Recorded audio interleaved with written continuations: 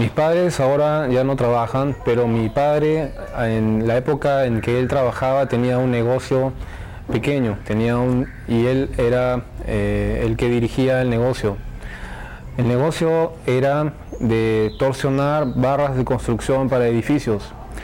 Los edificios aquí en Perú son construidos para resistir temblores y terremotos, entonces no son construcciones de madera, sino son de cemento y fierro corrugado. El trabajo que él hacía era torsionar la barra de construcción, aumentándole el límite de fluencia, o sea, haciendo la barra más resistente.